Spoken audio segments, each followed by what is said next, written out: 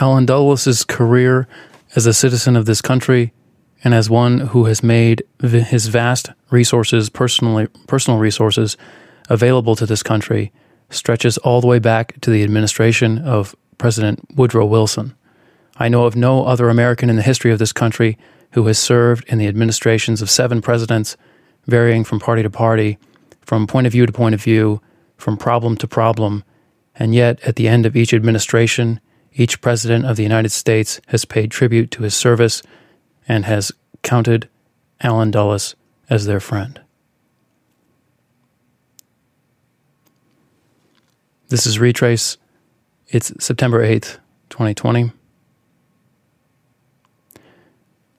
That was President John Kennedy in 1961 speaking at the ceremony to award Allen Dulles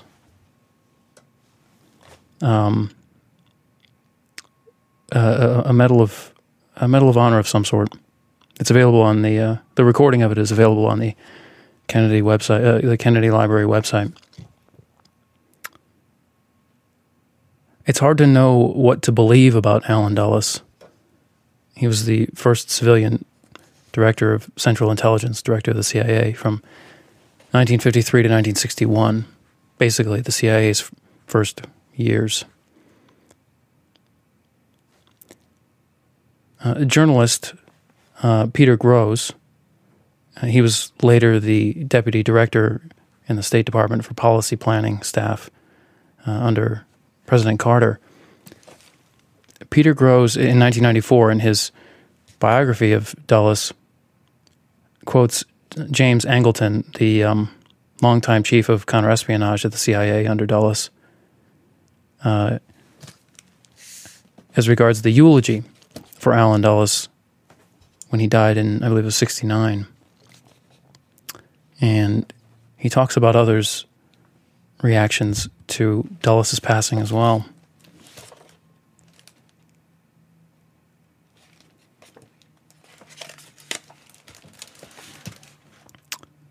Grosz says this: Angleton, for all his obsessions with counterespionage, remained a man of sentiment and erudition. He prepared the eulogy for a private ceremony at the Georgetown Presbyterian Church. Alan Macy was flown in from his new home in New Mexico for his father's memorial. Richard Helms offered his arm to Clover Dulles, that was Allen Dulles' wife, to accompany her to her place, surrounded by some 200 unnamed and unheralded veterans of intelligence from around the world. They heard Angleton's words read by the pastor. It is as a splendid watchman that many of us saw him, a familiar and trusted figure in clear outline on the American ramparts. But Allen Dulles was much more than a watchman. He was the least passive of humans, the most active and open of men. He stood in full view and was ever accountable in our good society. That's from the eulogy as read by the pastor. Grosz goes on. At the Council on Foreign Relations in New York, Hamilton Fish Armstrong led a special meeting. He called the former president of the council, his friend from pre-World War I Princeton, a chivalrous knight, a man sans peur et sans reproche, without fear, beyond reproach. Testimonials flowed in from across the world. Veterans of the French resistance gathered at the American church in Paris for their own memorial service. From the Middle East, David Ben-Gurion and Teddy Kollek of Israel expressed their grief. King Faisal of Saudi Arabia said he had lost a friend. Moscow noted the passing of a man who had fiercely hated the Soviet Union and was the advocate of unscrupulous ideological and propaganda activities by the United States. The most eloquent spokesman of the American right wing was, by contrast, more reserved in assessing Allen's measured stance against communism. Even if he did not know how finally to cope with the enemy, wrote William F. Buckley, he knew at least who the enemy was, and that, those days, is practically a virtuoso performance. And Grosz goes on. In his own country, Allen never attained the prominence of his brother Foster. And Grosz notes that Dulles Airport in Washington is named for Foster, not Allen Dulles. But across the restive Third World, where the CIA had acquired a reputation larger than life, in Guatemala and its Central American neighbors, for instance, Allen Dulles became the symbol of all the oppression they had suffered from the early and later days of CIA meddling. About that eulogy, the journalist David Talbot has something slightly different to say. He's writing in 2015. Gross was writing in 1994, 2015. And Gross wrote a later book on Dulles after more CIA documents were disclosed. But that was from his earlier biography. But this is journalist David Talbot.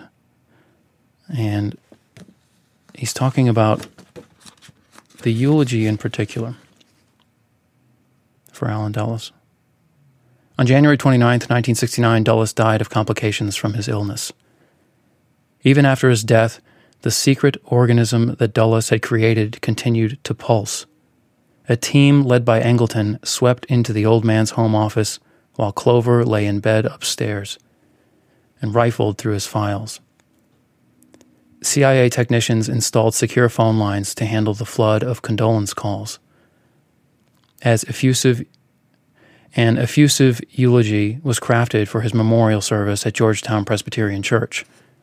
The soft-spoken church minister, who was used to writing his own funeral orations, balked at reading the bombastic address that had been written by longtime Dulles ghostwriter Charles Murphy, with input from Angleton and Jim Hunt.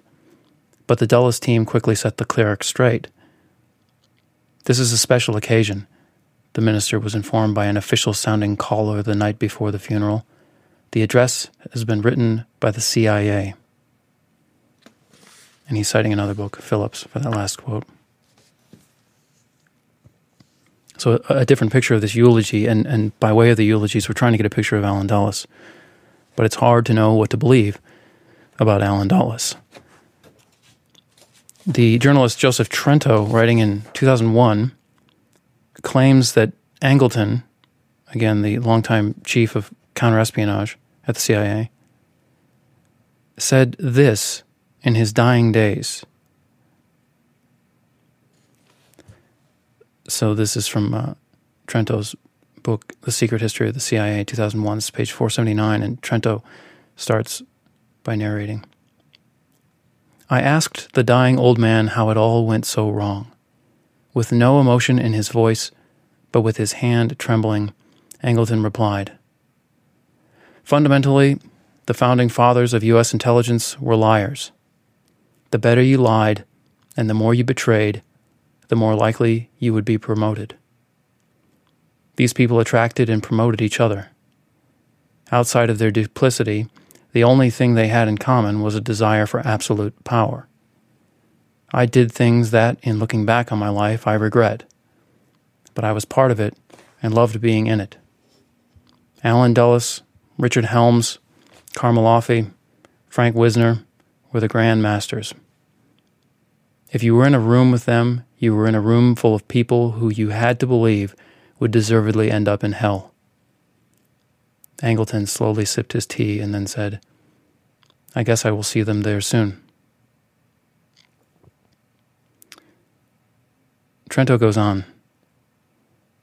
Angleton has been portrayed as a lunatic and even a torturer, and, as this book has documented, he did harm to many loyal colleagues.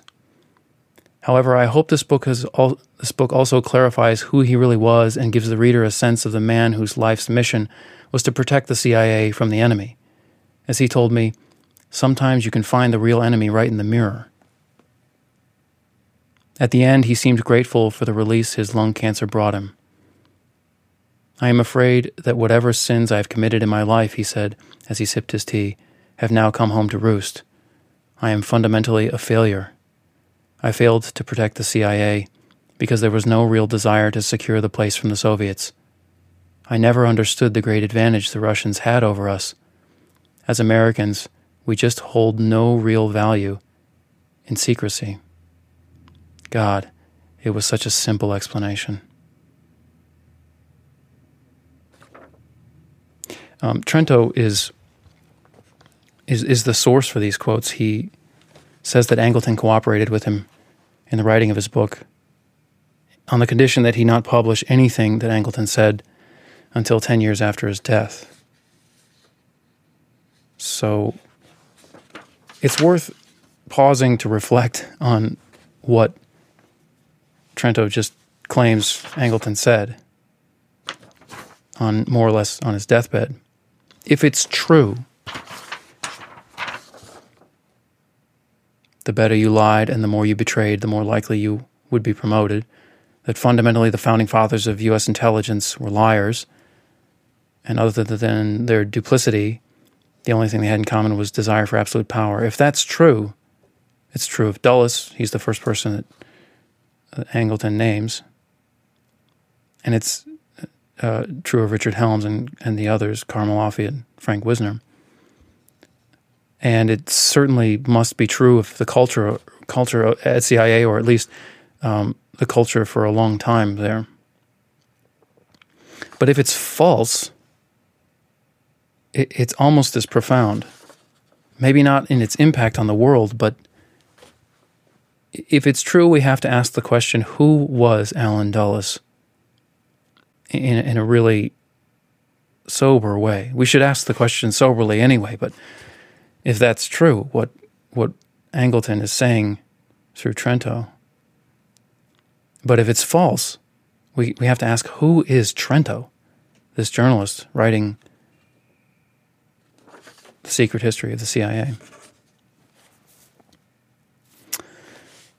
Going back to Talbot, David Talbot, the journalist, in trying to find out what sort of person Allen Dulles was, or what we should believe about him, Talbot says that Dulles had John Kennedy killed.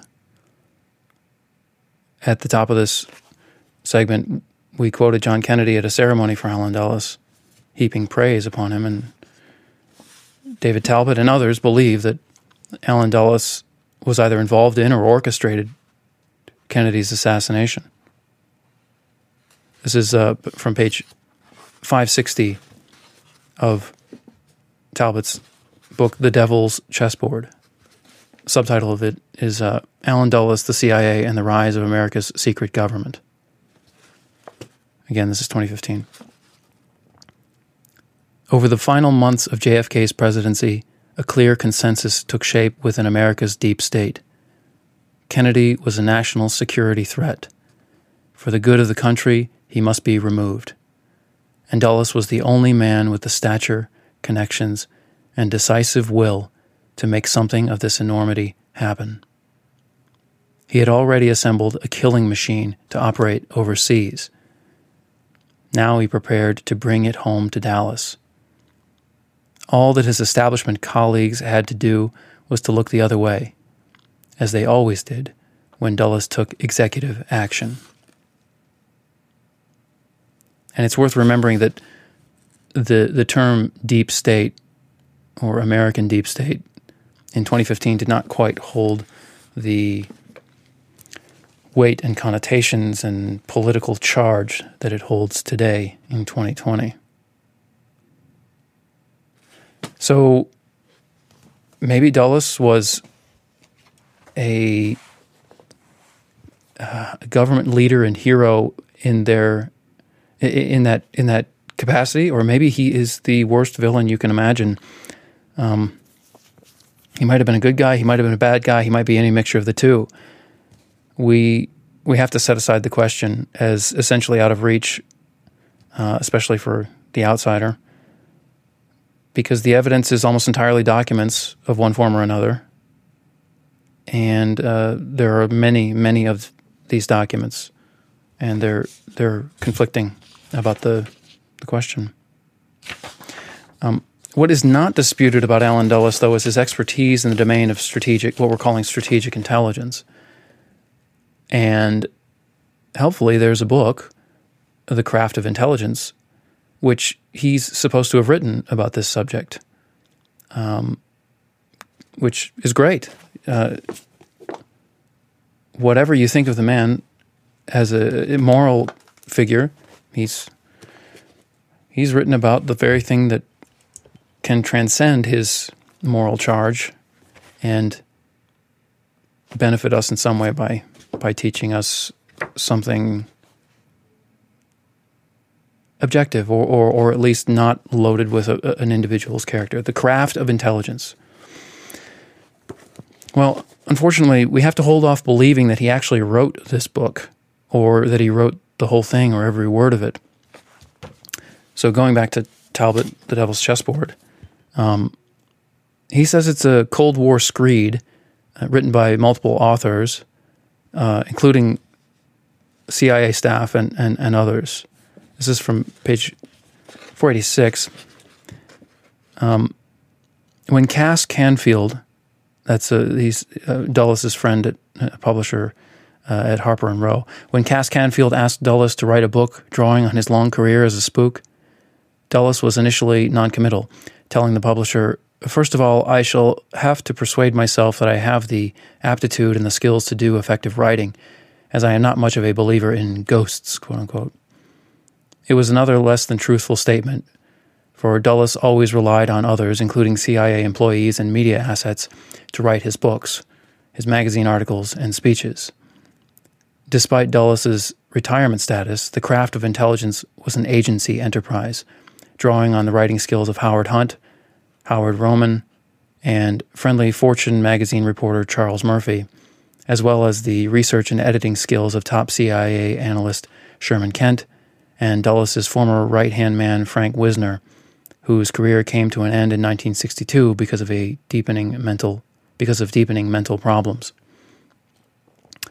Dulles also drew on his extensive academic contacts for help, including W. Glenn Campbell at Stanford's Hoover Institution, who provided ready access to his extensive files on the communist threat. Kent also suggested that Dulles, quote, use your potent association with Princeton to good effect, and con, quote unquote, Joseph Strayer, the longtime chair of Princeton's history department, into drafting the section of Dulles' book dealing with the medieval roots of espionage. And he's citing a letter to Allen Dulles, November 15th, 1962, that's in Dulles' papers at the Mudd Library. I guess that's where the Dulles' papers are. So definitely some doubt about the authorship, not Dulles' involvement, but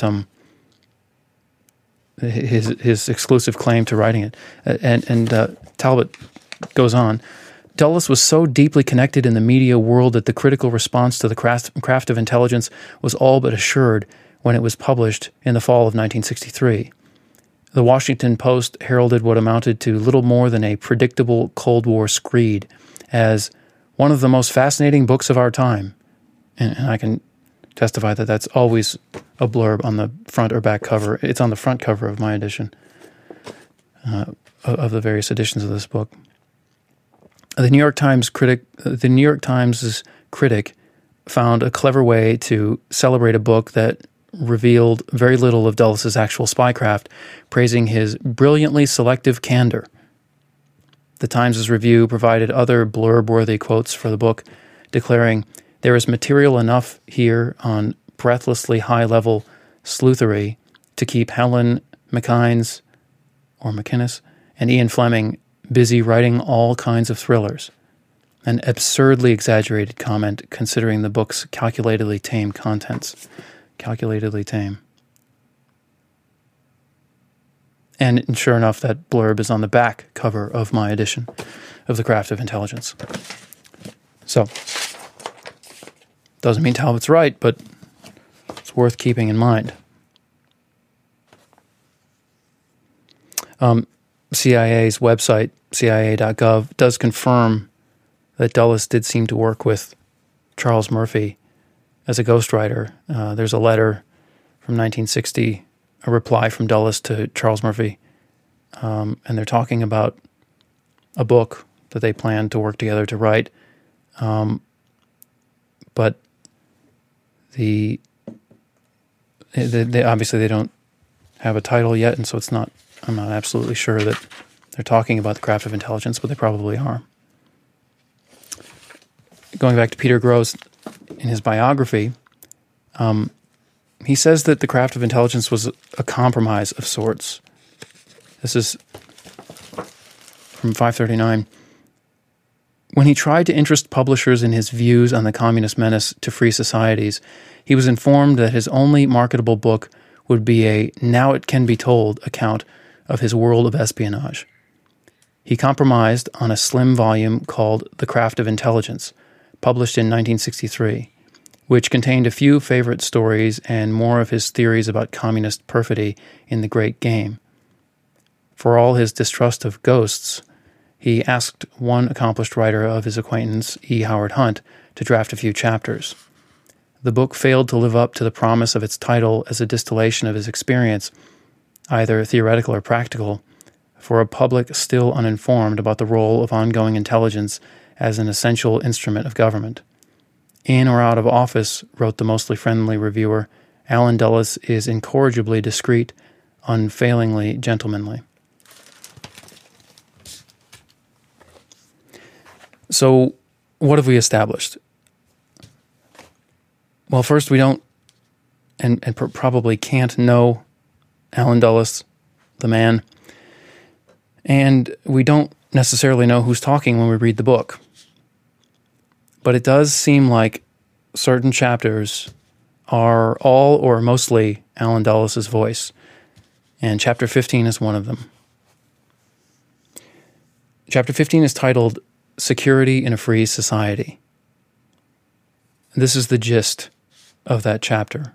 We're going to talk about it briefly and then move on to the problems that we have to be prepared for in reading it before we dive in more deeply.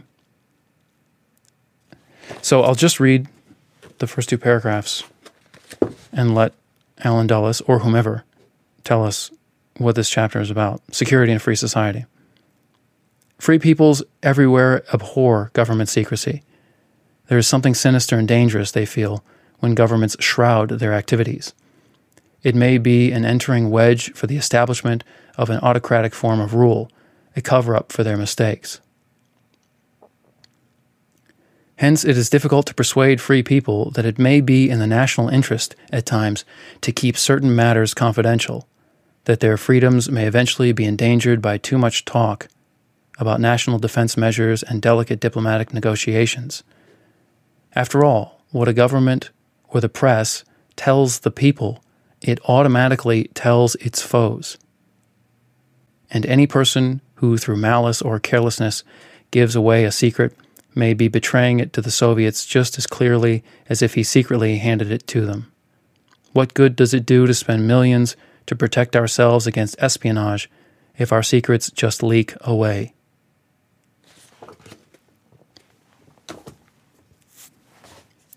Free people have the urge to talk, and they have the urge to know. This is a problem identified in this chapter by Dulles et al. This can cause them danger. This urge can cause free people danger, because when you talk and when you can know things through the press, through government publications, through leaks of various sorts, your enemies know them too. Enemies are listening to everything that an outsider can listen to. And Dulles points out that this is an overlooked consequence of the urge for more freedom or absolute freedom to talk and to know, especially as regards matters of government, and especially within government, national security. And the ultimate, and perhaps the last of his major points is, why should we spend so much money on intelligence if we're going to undo it by various kinds of leaks? This is not quite the same point that he makes to support his argument. First, he starts with the danger of the openness, the urge to openness, but then he moves on to this sort of overlooked problem of waste, or this error of waste, spending money and then undoing all that the money was spent to achieve. So that's the case that Dulles aims to make in Chapter 15, Security in a Free Society. But the chapter has a lot more in it than just his intended argument. And we're going to go through it more carefully in our next segment. But before we do that, there is probably good reason to talk about some of the problems we're going to wrestle with in examining this chapter and in many chapters or many arguments made in different contexts. So I'm going to talk about these problems, and they do apply to Dulles's Chapter 15, but they don't just apply to Dulles's Chapter 15. First, there are problems of evidence. Let's start with text. Text can be altered. It can be elided. Different editions can add or remove paragraphs or even individual words or sentences. I've seen paragraphs removed without much note. I've never seen a sentence removed that I can remember, and individual words only accidentally, not intentionally. But it's a real possibility, if not a valid concern. Whenever you read, my edition, the 2016 edition of this book, is it doesn't even make mention of the original publication date on the copyright page. It's copywritten. The copyright is owned by Alan Dulles' daughter now, Joan. But who knows who could have done what to such books? The game is completely changed by digital content, Kindle books, or even newspaper articles online. It's one thing to try and suppress history when it exists in ink stains on paper throughout the world. It's quite another when you have almost light speed access. If you know what you're doing on the security front, you have instant light speed access to all of the storage locations that anyone bothers to read or view in the case of video or audio. So textual alteration, or really alteration of anything, think of deep fakes, the new problem not even on the horizon anymore. It's upon us. Hasn't caused an international incident yet, but it's almost inevitable. Alterations, let's call that problem alterations. Well, machines and automation might help with that, and I've heard that blockchain technology might help with the deepfake problem. But certainly we could write programs easily enough to verify texts against texts if we have them in digital form. But those programs can make the problem even worse. They can be written to achieve a different goal, the goal, the opposite of what we're trying to achieve, which is verification. It depends on who controls them, who controls the programs, or who controls where the programs are stored after they've been written. Another problem is context. The author, Dulles or whomever else of the chapter, has assumptions that he's making. I'll say he's making. Safe enough. He has assumptions that he's making, and the further back you go, the harder it is to relate to any writing, anything written. We're only going back to the 60s, but the problem can still apply. The problem could apply to yesterday. If you follow a news cycle, there's a lot there. There's a lot there, and there's nothing there most of the time. But that's all context. Follow an event on Twitter or whatever the social media platform is when you hear this.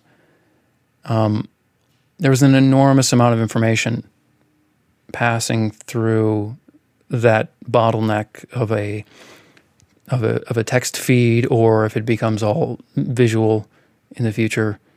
You don't have that when you select an artifact like a book or a tweet or a video or a virtual reality, or a three-dimensional 360-degree recording of an event captured by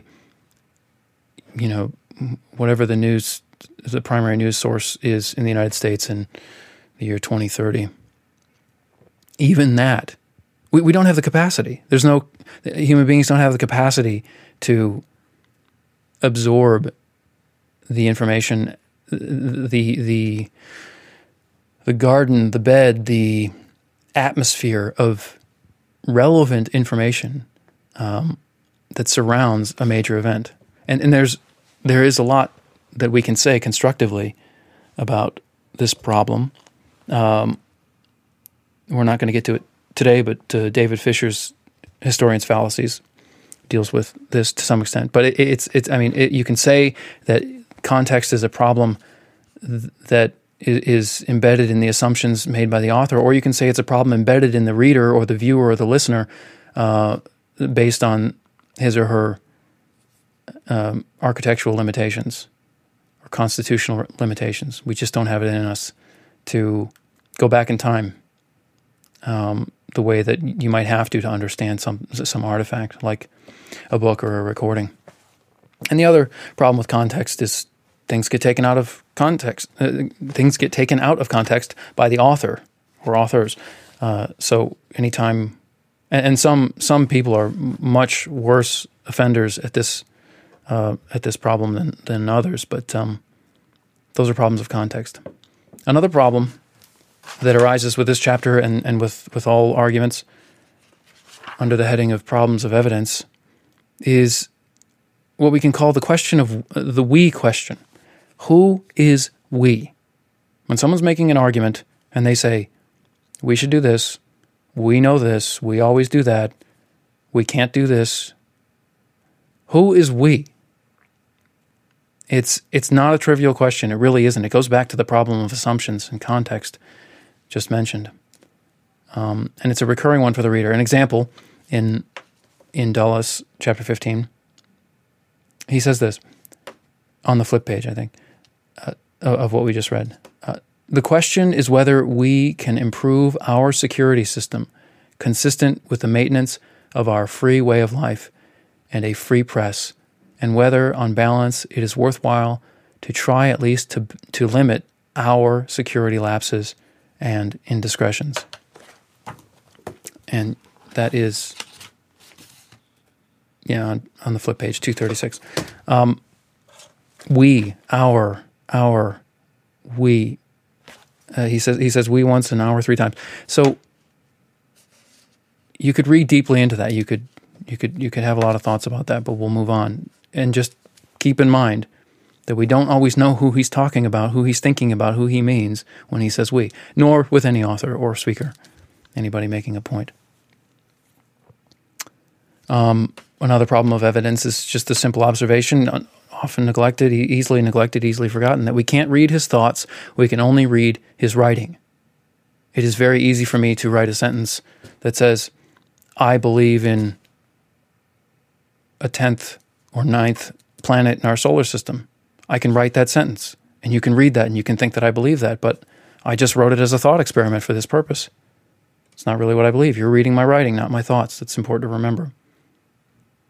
You can only imagine what a spy master, the first civilian director, really the first director, I mean, the guy before him was sort of an interim. You can only imagine what a spy master like Dulles might say as opposed to what he, at the same time, might actually think. Whether he's a good guy or a bad guy. Or in between. Another problem of evidence is that we can't hear his thoughts. We can only hear his words. There are recordings, there are audio. There's a great interview with Dulles as part of sort of an hour-long documentary, I think done by NBC. And, so there's about 5 or 10 minutes of Dulles sort of answering the reporter's semi-tough questions. And again, it's the same as the problem of thoughts versus writing. You can hear his words, but you can't hear his thoughts. And we live in a strange time where it's almost possible to imagine Neuralink or some successor to that neotenous company enabling us to think that we can read people's thoughts. I mean, how many times would you need to talk to a friend or a spouse or your boss or a colleague using an implant of some sort, how many times would you need to do that without issue, without incident, before you would start to believe that you were reading their thoughts all the time? Compare email, right? How many emails do you have to get from a loved one or an employer before you're convinced that those emails are really coming from that source and that they accurately reflect what that source wants you to hear from them? It takes 0 email. It's the first email. We trust email. We will presumably trust neural implants or the equivalent, whatever we call them when they start to become real and viable.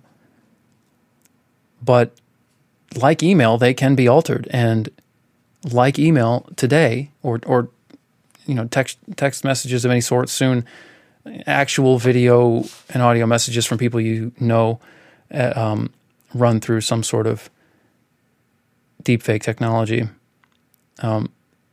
Those things that exist today can already be powerfully manipulated and just tweaked at just the right time when you're making just the most sensitive decision, or when you're just the right amount of vulnerable to believing one thing versus another, so that 99.9% of the messages you get from your loved one are the real deal. But that 0.1% is being manipulated by someone or something. That will apply to brain chips and whatever the term will be for them. But we won't worry about it, because most of the time they'll work, and when they don't work, we might not even know that they didn't work. Are you sure that every message you've ever gotten from your best friend actually came from him or her? How? How could you be sure of that?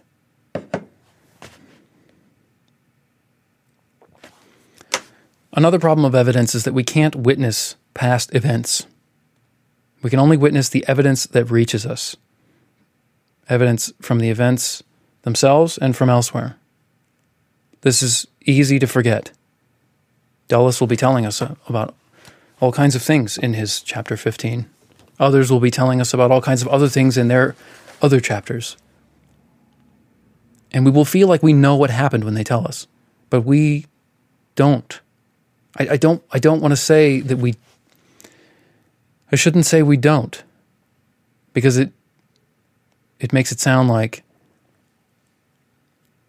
you should question everything, and that's not true, or I don't believe it's true.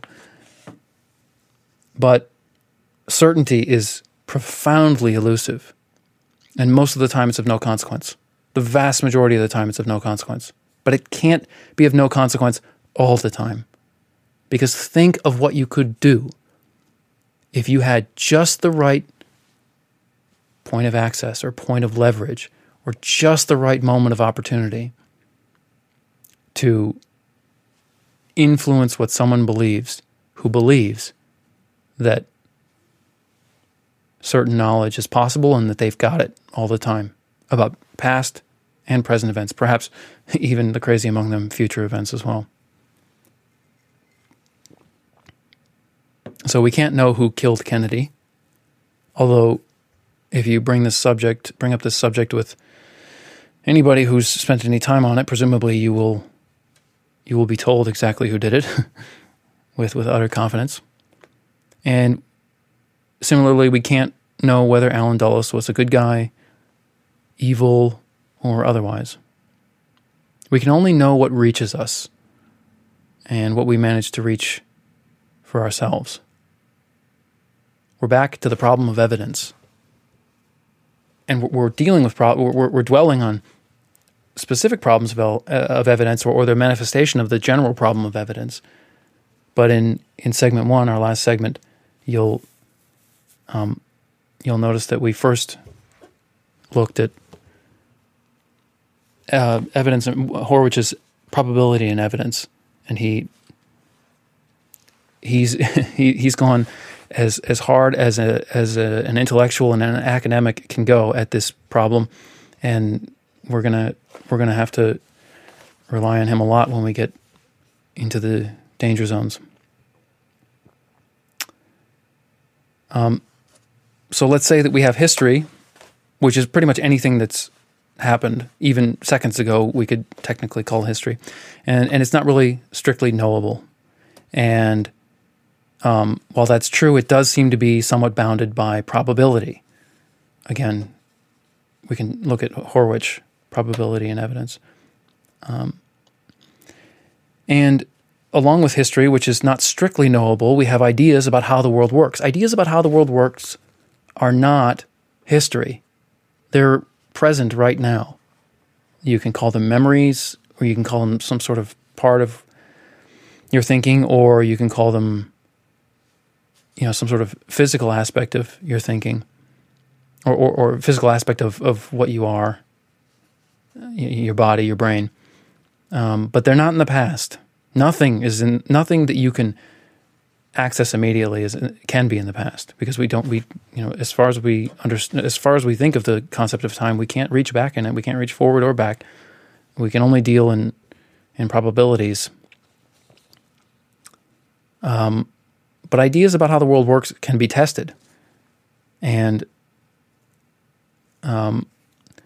such tests themselves are actually history, unless we conduct them ourselves presently. It's thorny. This stuff is hard to wrestle with, and everyone loses. As far as I've seen, I haven't seen anybody really defeat this bear, the problem of these various manifestations of the problem of evidence.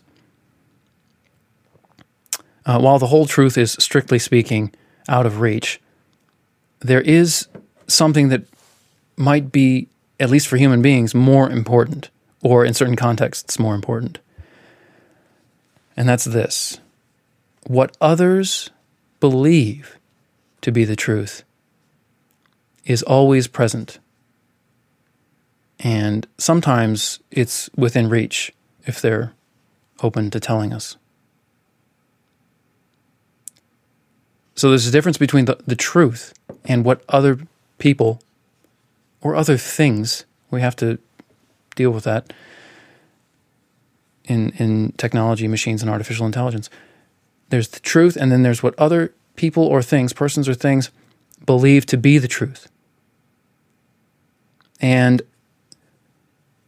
what others believe is similar to what we just mentioned, ideas about how the world works that we hold ourselves. They're present with us. They're not history. They're not part of the past. You can access them immediately. Now, you can't necessarily access what others believe to be true, strictly speaking, but they tend to tell you, in my experience.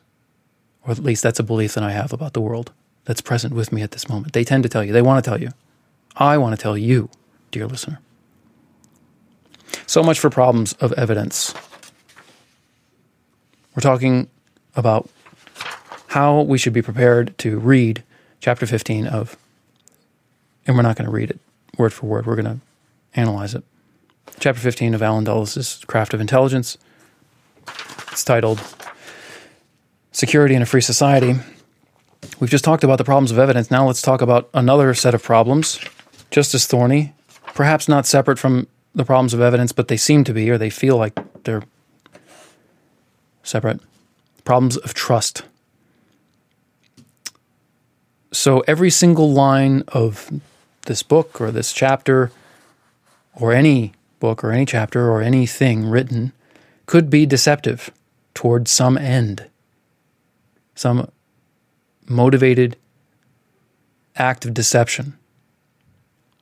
The author might also be making mistakes. They might be error-prone on the subject, or in the way that they're thinking about the subject. And so we have at least two reasons to be suspicious of what we read, or hear, or see. Deception on the one hand, and then error on the other. Another problem of trust is that for every conventional account of, for example, Alan Dulles' life, there is an opposite. And this will be easy for the listener to confirm. There are lots of books that speak highly of him in lots of books and writings and recordings that do the opposite. So the issue becomes, which sources should we trust? If we only trust based on reputation, the reputation of the source, so let's say some random person on social media or on a podcast tells us one thing, they have no reputation, perhaps they have less than no reputation, they have a bad reputation, you can find some evidence that they have a deservedly bad reputation. And on the other end of the spectrum, you have, pick your most trusted source of information, whatever it is. I won't hazard to say what mine is, because I don't have one, and also because it will make us seem more different than we are in a lot of cases. Pick your most reputable source. That's the other end of the spectrum. That person or organization or entity tells you something and you believe it. You're not basing that belief on the content of the message that was sent to you. You're not basing it on an analysis of that content. You're basing it on reputation. Well, reputation is vulnerable. There's an attack. There are many attacks on reputation, and they're well known in the security community, however you want to define it. The destruction of someone's reputation can take down everything and anything and everything that they say, or it says, if you're talking about an entity or an organization. That's a pretty big vulnerability. Suppose, I mean, take an ideal example. A serial liar who's been caught over and over and over again, and there's no doubt in anyone's mind about this trail of evidence, suddenly sees something incredible and starts telling everyone about it. It's sort of a boy who cried wolf problem, but it's not quite that, because no, I guess it is. I mean, you're having fun, or for whatever your motivation is for telling all these lies. Then when something real happens, that information is trapped. It's not even trapped. You get the listeners get the information, but the source has contaminated it, more than contaminated it, ruined it. What if you were in a position of power and you had something that you knew or that you did, and you wanted to keep it secret? Well, the reputation attack, I don't know if they call it that. I'm not in the security community, but let's call it that. The reputation attack would be presumably a good way of keeping it secret. So as soon as someone tells your secret in any context, you destroy their reputation. Now, if you're not in a position of power, it might backfire. If you're keeping a secret, someone else on your level of power hears the secret, tells the secret, or knows the secret, tells the secret, and you attack the reputation, you might actually look more guilty, or it might tend to confirm in the minds of others what that person is saying. But if you're in a position of power, the game is completely different. Relative power to the person whose reputation you would attack. I won't speculate about examples of where this might be going on, but they're in the danger zone. Go back to segment 1 for a loose definition of that.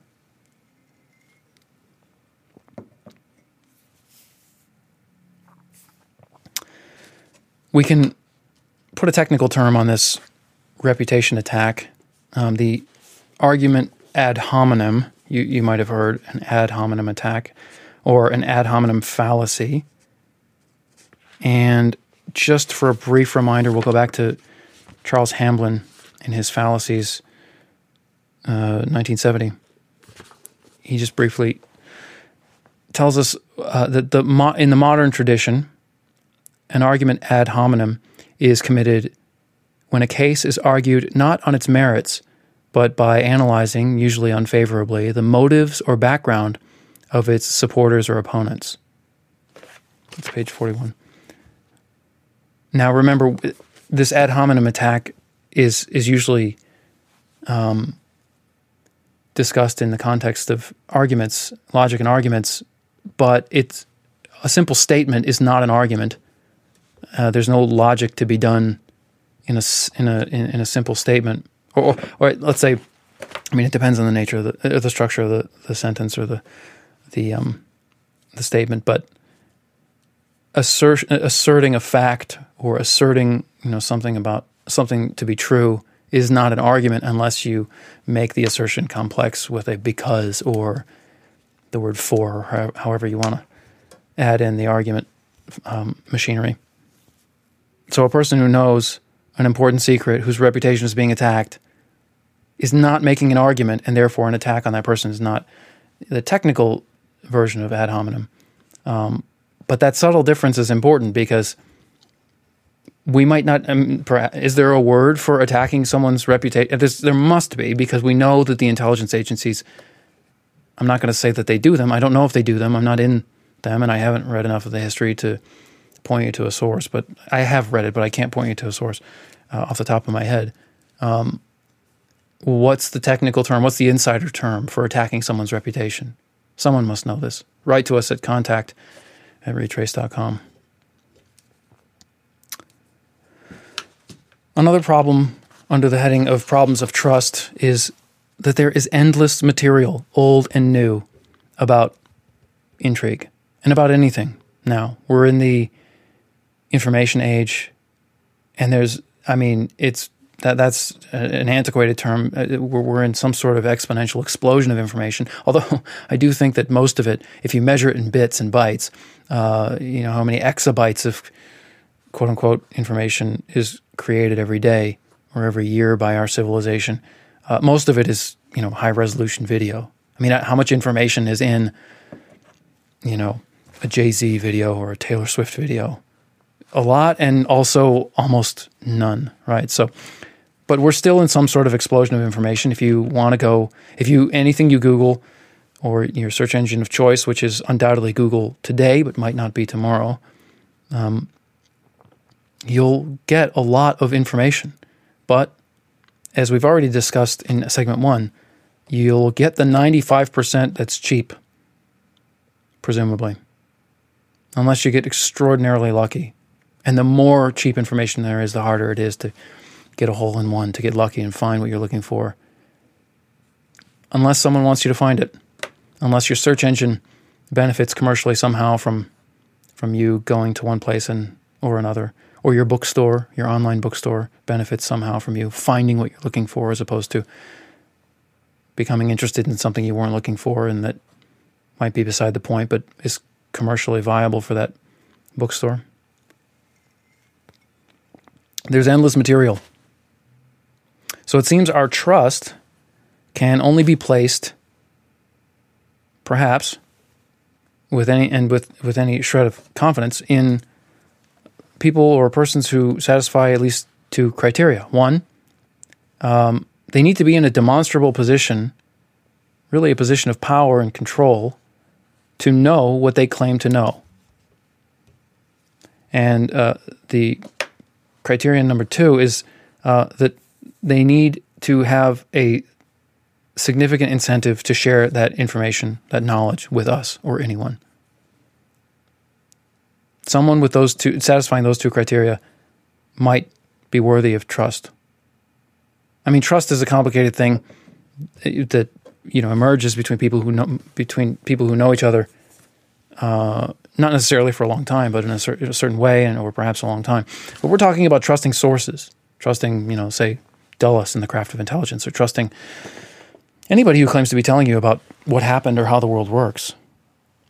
The enterprise of this company, Retrace, is to work on the question of what's going on out there. While anybody who presents an answer or some part of an answer is going to be telling us either what happened in the past, or maybe they'll tell us about the future, but we'll squint quite a bit at such claims of knowledge. They're either telling us something about the past, or they're telling us something timeless, something that is always true, some law of physics, or law of nature, or law of human nature, or whatever. They're telling us about how the world works, or what's going on out there. Who should we trust? There are too many sources. We have to have some way of filtering them. If they're in a demonstrable position of power or control to know what they claim to know, that's a good sign. And if they have not just an incentive, but a significant incentive to share that information with us, that's another good sign. It's not an exhaustive list, but these are things worth keeping in mind when we talk about or think about the problem of trust. Now, specifically on those 2 points, we mentioned power and sort of in hand in hand with the word control, power and control. And then we mentioned incentives. We have to flesh this out. What do I mean by power? I'm not talking necessarily in any given instance about electrical power, although I will be talking about that. I'm talking about the softer kind or the more difficult kind to define. And there is a lot that has been said about this kind of power. I mean, we're talking about the craft of intelligence. We're talking about, we think, what Alan Dulles says about the craft of intelligence, or what Alan Dulles says about security in a free society. It's dripping with power. What do we mean by that? Well, let's try to mean something by it. Remember, our point of departure in segment 1 was the word and the idea of intelligence, and we talked about 3 kinds of intelligence: natural intelligence, artificial intelligence, and what we're working on now, strategic intelligence, what you might loosely equate with espionage, counter-espionage, covert action, which is usually associated with nation states these days, but it's not the exclusive domain of nation states. But strategic intelligence is not the only context in which we can talk about this strange and difficult to define form of power that presumably Alan Dulles had in spades, and the CIA did and does still have in spades. Joseph Weizenbaum wrote a book called Computer Power and Human Reason, and he was writing, or he published in 1976. This is from a chapter called Science and the Compulsive Programmer, and by programmer he means computer programmer. So I have to just sort of lead you into this. He's working on the question of how do magical systems or magical systems of thought remain at all a force in the minds of men. And those are his words. And he's offering 3 mechanisms at play that keep magical systems of thought in men's minds, presumably women's minds. I don't know. The first mechanism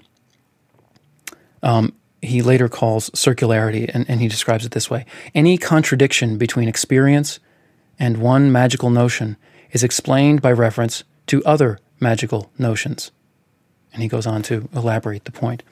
The second mechanism, he says, he calls self-expansion. He describes it this way. The programmer, talking about he's comparing programmers and gamblers.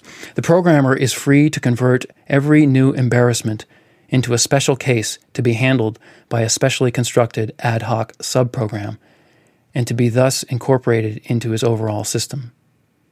So that's what he means by self-expansion. He elaborates, but we won't do that here. The last mechanism at play in the maintenance and protection of magical systems of thought, he says, he calls suppressed nucleation. That's a term for you that we probably won't reuse. He says this, that I've got to slice and dice his words here to make this quick. The magical system may be protected by denying to any rival conception the ground in which it might take root. He goes on to say, Such evidence, an alternative conception of what's going on, such evidence cannot accumulate in the minds of gamblers or programmers, he's inserting that, if each bit of evidence is disregarded in its turn for lack of the concept which would lend significance to it. It's kind of subtle and not quite, he doesn't quite crystallize it. That's the prelude to what I'm now going to read. So he says this, we're talking about power. He says this, these three mechanisms, called by Polanyi circularity, self-expansion, and suppressed nucleation, constitute the main defensive armamentarium of the true adherent of magical systems of thought, and particularly of the compulsive computer programmer. Psychiatric literature informs us that this pathology deeply involves fantasies of omnipotence. The conviction that one is all-powerful, however, cannot rest. It must constantly be verified by tests. The test of power is control. The test of absolute power is certain and absolute control. When dealing with the compulsive programmer, we are therefore also dealing with this need to control and his need for certainty. The passion for certainty is, of course, also one of the great cornerstones of science, philosophy, and religion, and the quest for control is inherent in all technology. Indeed, the reason we are so interested in the compulsive programmer is that we see no discontinuity between his pathological motives and behavior and those of the modern scientist and technologist generally. The compulsive programmer is merely the proverbial mad scientist who has been given a theater, the computer, in which he can and does play out his fantasies. The test of power is control. The test of absolute power is absolute certainty and control. A good introduction to the concept of power when not speaking in electrical contexts, but Weizenbaum is not at all the last word on power or on control, but he will be for today. And these concepts will come back into view clearly when we examine natural and artificial intelligence in turn. So much for control when we're trying to figure out whether we should trust the source. What about the incentive to share the information? What about whether it makes sense that this source is telling us what they're telling us? Well, it might make sense if we can identify an incentive or a sufficiently significant incentive or a sufficient number of incentives for them to tell us. It seems obvious when we say it out loud, but it's not. Or it is obvious, but it's easily forgotten. There's a lot to be said about incentives, but we'll just grab hold of an op-ed from the New York Times a year or two ago by two Nobel Prize-winning economists. Not that we should set aside our criticisms because they won the Nobel Prize. They didn't win the Nobel Prize for this op-ed. They won the Nobel Prize for something else, but presumably they have good heads on their shoulders, so we can hear them out. They argue that financial incentives, presumably when I talk about incentives, you hear money, you hear other things, but money has got to be up there, and financial is almost a synonym for money. They argue that financial incentives are nowhere near as powerful as they are usually assumed to be. They go on to say this. If it is not financial incentives, what else might people care about? The answer is something we know in our guts: status, dignity, social connections. Chief executives and top athletes are driven by the desire to win and be the best. The poor will walk away from social benefits if they come with being treated like a criminal.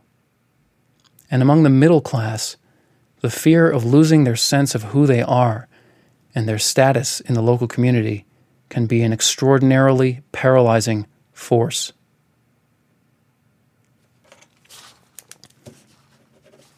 I didn't quite notice this when I grabbed that excerpt.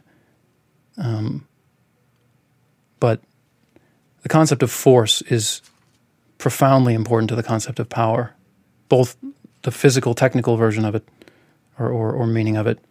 And I think also, and I'll go on to argue in future segments, the kind of power we're talking about when we talk about Allen Dulles, the CIA, or strategic intelligence organizations more generally. So, what can we finally say about the problem of trust? Trust in sources of information. Well, the first is, would they know? Are they in a position of power or in a position of any sort? Really, I mean, the position of power, we say loosely.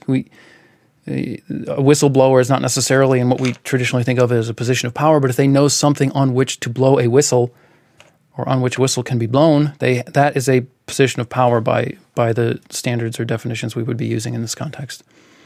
Would that person or would that entity know? That's the first question to ask, or one of the first questions. The next question, or another question, is, would they tell us if they did? Do they have incentives, or an incentive, a sufficiently significant incentive? Secrets kept are powerful. Again, go back to the Manhattan Project. How effective would that bomb have been if news of its development had leaked 6 months before it was ready? We'll never know. Secrets kept are powerful. Senses of right and wrong are powerful. Self-preservation is powerful. The desire to be loved, the desire to be feared are powerful. What is the difference, we might ask? When we wonder about sources and trusting sources, we might ask, what is the difference between the Pentagon Papers, Google it if you don't know, the authenticity of which we do not question, or Sy Hersh's My Lai story, Google it. What's the difference between such documents, and they were both documents, and other more unbelievable documents or testimonials? Why is it that one might be so universally believed? Photocopies of a government study in the case of the Pentagon Papers, a newspaper, front-page newspaper article in the case of My Lai, Sy Hersh. Why is it that one might be so universally believed, and then another document, pick your lesser document, would not be believed, would not even be read, let alone, but you don't know whether anybody would ever believe some of the documents floating around out there because no one reads them. And I don't mean few people read them. I mean, literally, there are the internet makes it possible. Hell, I mean, home printing devices make it possible, but the internet makes it even more possible to create documents that literally will never be read by anyone, even their authors. So much for the problems, the obvious problems of trust, and we will see them come up again and again.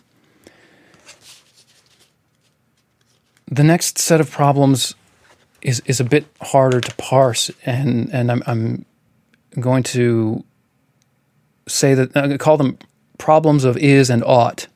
If you're familiar with the philosophical debates around those two terms, good for you. I'm not going to talk about that. I'm just going to say that these problems that I'm about to talk about are problems of what is the case, whether someone's telling you or you believe it yourself or you have some sort of evidence, and then what ought to be. Problems of what is the case, and then what ought to be the case, what should be. There might be a big gap between these two things. The philosophers are still working on that, but I'm not going to talk about that. I'm just going to say that that's the heading that we're under. So let's talk about good guy problems, or good guy and bad guy problems. So what is said or done by an actor, for example, an author, does not reveal as much as we need it to reveal to know that person. In order for us to know that person, what they say and what they do is not, strictly speaking, enough. Now, most of the time, it's a good rule of thumb, probability distributions, priors, Bayesian priors, for you dorks out there, like myself, they do help. Probability does help. We think. It seems, manifestly true that probability helps, but strictly speaking, what someone does, what they say, does not reveal what we need to know about a person to know that person in whatever way we mean when we say we know somebody. And the obvious counterexamples are endless. Someone can, you can't follow someone around all day long, and you can't hear everything they say. So even if you're with them 90% of the time, adultery is the perfect example. Spouses get cheated on all the time. They never see it coming. It's because what someone says to you or what someone does while you're watching or when you're aware of them is not enough to know what's really going on. Now, why is this a good guy problem, or why is it a good guy, bad guy problem? Well, good guys tend to have, it would be nice to know whenever you're dealing with someone like Alan Dulles or me or anybody, whether they're a good guy or a bad guy by your definition. Okay, so what they say or what they do, unfortunately, is not enough for you to tell for sure. Good guys have disadvantages. Let's name some. Good guys tend to be open. I don't think I'm overstretching when I say that. They tell the truth. They tell what they're really thinking as a tendency.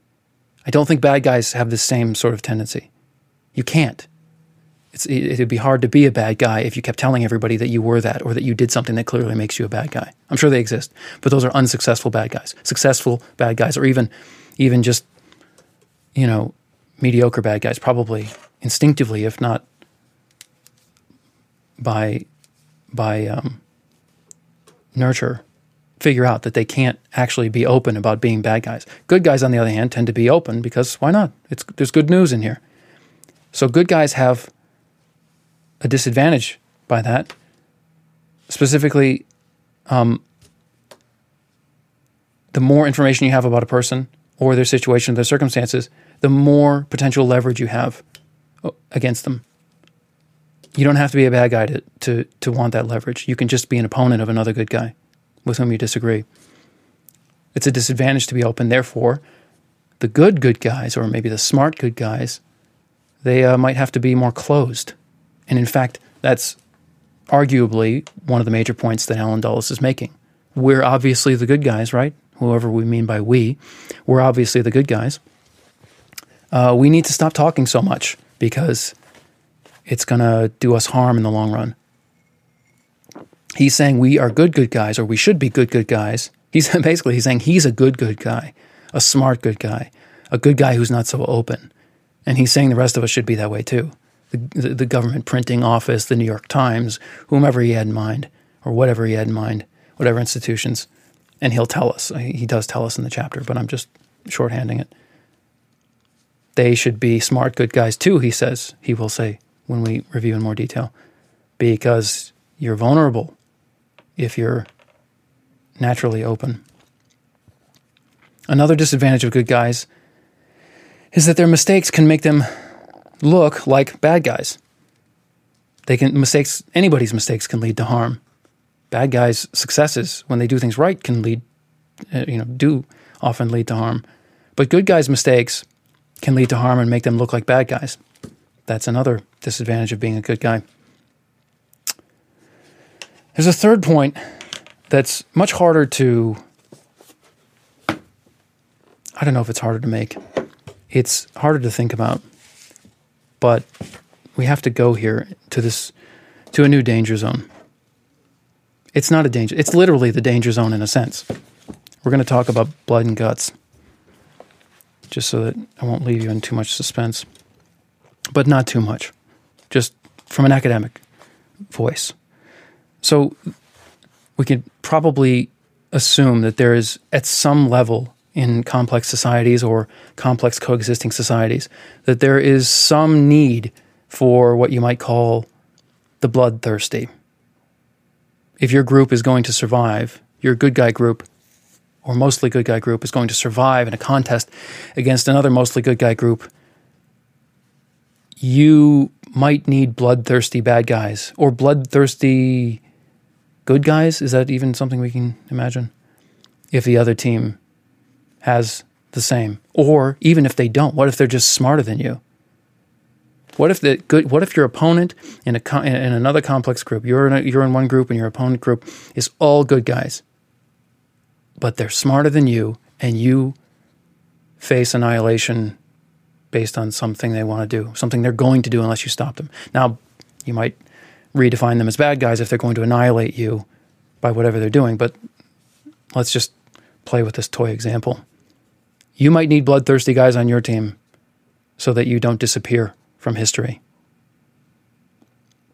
Bloodthirsty guys, good or bad, sometimes preserve groups with good guys in them. Some good guys, or mostly good guys. Let's be more specific. Victor Nell wrote an article in the Oxford Companion to the Mind, 2nd edition, 2004, on cruelty. And it's a longer article for a reference like this, but I'm going to read from the section 2, The Origins of Cruelty. This is page 230 of this edition. The first effective predators emerged with the Middle Cambrian explosion of animal life, circa 540 million years ago, with sense organs to locate prey and the ability to pursue and overpower the prey. And he cites an interesting study that we'll look at later.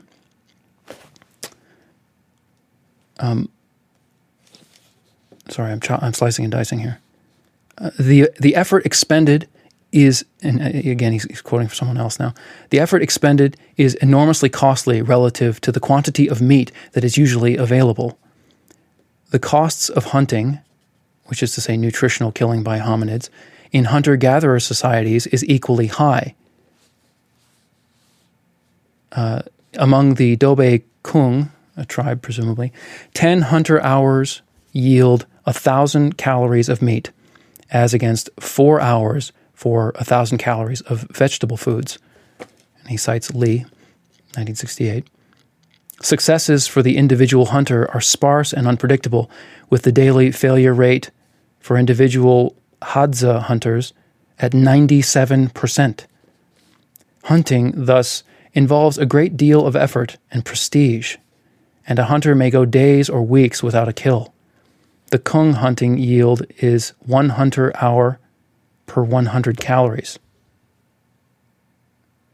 And I didn't notice this when I read this the first few times. That's roughly what our caloric intake is as adults. If it's one hour per 100 calories, 2,000 calorie diet, that's 20 hours. You sleep for 4 and you get up and you go hunting again. All right. Given these high costs, the predatory and hunting adaptations could not have emerged without massive conditioned reinforcers that derive from the prey's terror and struggles to escape as it is brought down, the shedding of its blood, and its vocalizations as it is wounded and eaten, often while it is still alive. In surviving forager societies, killing and butchering game is accompanied by a similar panoply of auditory, visual, olfactory, tactile, gustatory, and visceral stimuli. A working hypothesis is that it is this stimulus array tied back to the prey's blood and death that reinforces and sustains human cruelty and accounts for its high reward value. Not fun to think about for most of us. He makes many more details about how serious intellectually and philosophically the problem of cruelty is, because it's not just about the person inflicting the cruelty. There's also the problem of the audience. But the point is, cruelty is a part of the picture, both on the bad guy and good guy side, and untangling that picture is no mean feat. So we'll call that a good guy problem, the problem of cruelty. Bringing it back to presumably what Alan Dulles means by free societies, we can say something like this. The monopoly on violence, as held by the state, or the series of government entities, hierarchical government entities that are above us, so to speak. The monopoly on violence combines with the ever-present threat of violence in the form of crime, in the form of war, that at least partially organizes a society. So I'm saying these two things combine, the monopoly on violence and the threat of violence that partially organizes a society. And we might then say that fear and security are preludes to everything else. Probably an overstatement, but it's worth considering. When we're talking about problems of what is the case and what ought to be the case, this is definitely one of them. Violence, the monopoly on violence, and the ever-present threat of violence in the real world. Now, I said it partially, this threat of violence, say crime or war, partially organizes a society. I'm not saying it organizes a society. And if you recognize that phrase or some phrase like it, you're probably remembering something called the Report from Iron Mountain, which, as far as we can tell in our limited reading of it here, was satire, but we haven't looked at it very closely. But there's a quote from Oliver Stone's JFK movie, Mr. X, or whatever you call the guy who gives the long speech, kind of weaving all the threads together and revealing what's really going on. I think he says that violence is the organizing principle of any society, something like that. That came from the Report from Iron Mountain, if memory serves, and then it got into that from sort of a zealous conspiracy theorist who kind of came from the inside. These are beyond the scope of our current discussion, but that's what's going on when you hear that organizing a society by violence. We'll probably come back to that. Moving on, problems of is and ought. We've got two more things worth saying here about problems of what is the case and what ought to be when reading something like Dulles' Chapter 15. So let's talk about psychological warfare and let's talk about cyber warfare and the likelihood that these two things, psychological and cyber, and now cyber warfare, are preludes themselves to kinetic warfare. Let's talk about rumors. Psychological warfare, let's talk about rumors. Patrick O'Donnell, the military historian, writes in 2004, in his book Operatives, Spies, and Saboteurs, The Unknown Story of the Men and Women of World War II's OSS, he says this. He's quoting. Most of this is him quoting George Pidet.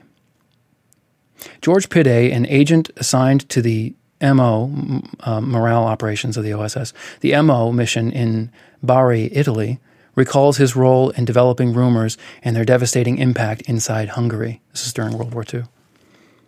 My job was to keep close liaison with the Hungarian section and to attend weekly rumor meetings and submit our own rumors to the board. At those meetings, the rumors were checked and discussed individually. I do not know what methods were used to get the rumors into the respective countries. However, one thing was evident. The rumors hit the spot. The Hungarian newspapers were screaming their heads off, cautioning and threatening the population not to listen to or believe in those rumors. It is my firm belief that rumors are one of the best morale operations weapons. It is easy to get one started from a neutral country or by agents inside the enemy country, and it has a very damaging effect on the army and civilian population. So much for psychological warfare in the form of rumors. What about another kind of warfare? What's called cyber warfare. We're talking about psychological warfare and cyber warfare as preludes to kinetic warfare, the usual kind that we think of, tanks and bombs. The physicist turned security expert Bruce Schneier wrote in 2016. This is an article that he published on the Lawfare blog, but I'm quoting it from from his own blog, Schneier on Security. So I can't be sure that the two texts match. But he's writing about, well, the title of the article is "Someone is Learning How to Take Down the Internet." This is in 2016. Over the past year or two, someone has been probing the defenses of the companies that run critical pieces of the internet. These probes take the form of precisely calibrated attacks designed to determine exactly how well these companies can defend themselves and what would be required to take them down. We don't know who is doing this, but it feels like a large nation-state. China and Russia would be my first guess. My first guesses. It doesn't seem like something an activist, criminal, or researcher would do. Profiling core infrastructure is common practice in espionage and intelligence gathering. It's not normal for companies to do that. Furthermore, the size and scale of these probes, and especially their persistence, points to state actors. It feels like a nation's military cyber command trying to calibrate its weaponry in the case of cyber warfare. In the case of cyber war. It reminds me of the U.S. Cold War program of flying high-altitude planes over the Soviet Union to force their air defense systems to turn on, to map their capabilities. It's Bruce Schneier. I have trouble saying his name. Bruce Schneier. 2016. 4 years ago, as of this recording, and who knows what you know, dear listener, hailing from the future. All right, we've talked about problems of trust, problems of evidence, and problems of what is and what ought to be when we read Dulles or anybody else. This last group of problems, let's call problems of capacity, or problems of our individual capacities. And really, it's not a group of problems, it's one that leads to many. What we're going to have to do when we read Dulles, or when we read pretty much anyone else, although it's very obvious that we need to do it when we read Dulles, is hold more than one picture of reality in mind. We're going to need to not collapse into Dulles is a good guy, Dulles is a bad guy, Dulles is a good guy who went bad, a bad guy trying to pretend to be good. We're going to have to hold all of those in mind if we want to get the right answer to the question, what's going on out there. So let's look for a definition that will encourage us when we get discouraged. F. Scott Fitzgerald wrote a piece in, where was it? I'm drawing a blank. Esquire, in the 30s. It's old. But it's the best idea for what we need here.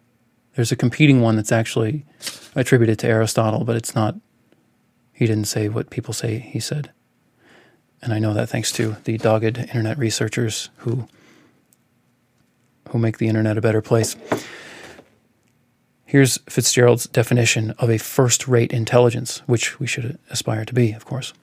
The test of a first-rate intelligence is the ability to hold two opposed ideas in the mind at the same time and still retain the ability to function. So we must hold two or more, ideally, and retain the ability to function, the ability to go forward, to work on the problem, what's going on out there, and all of its progeny.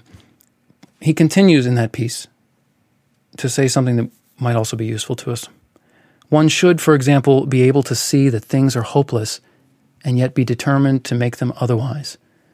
This philosophy fitted onto my early adult life when I saw the improbable, the implausible, often the impossible, come true. Life was something you dominated if you were any good. Life yielded easily to intelligence and effort, and to what proportion could be mustered of both. We will need to keep those words firmly in mind. So let's recap.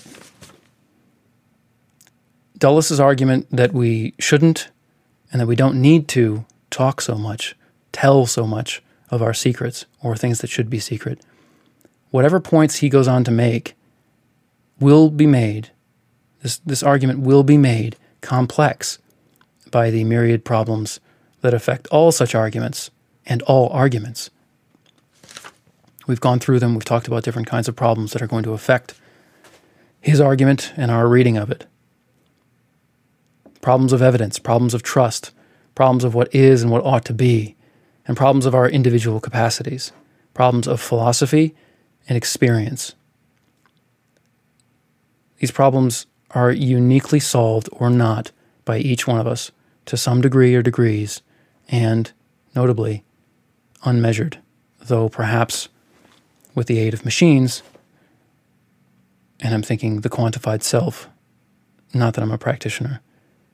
With the aid of machines, these imperfect solutions that we all make might be measurable in some sense, though not necessarily the right one or a good one. On our next segment, we'll talk more about Chapter 15, but we won't prepare for it any longer. We'll go through it in detail. We'll look closely and find out what Dulles and his cooperators and collaborators have to say about security in a free society. The references from today's show are in the RSS feed, the show notes in the podcast. Will be forthcoming shortly. The full notes will be on our website on the notes page. This is Retrace segment number 2. Our website is retraice.com, retraice.com. Signing off.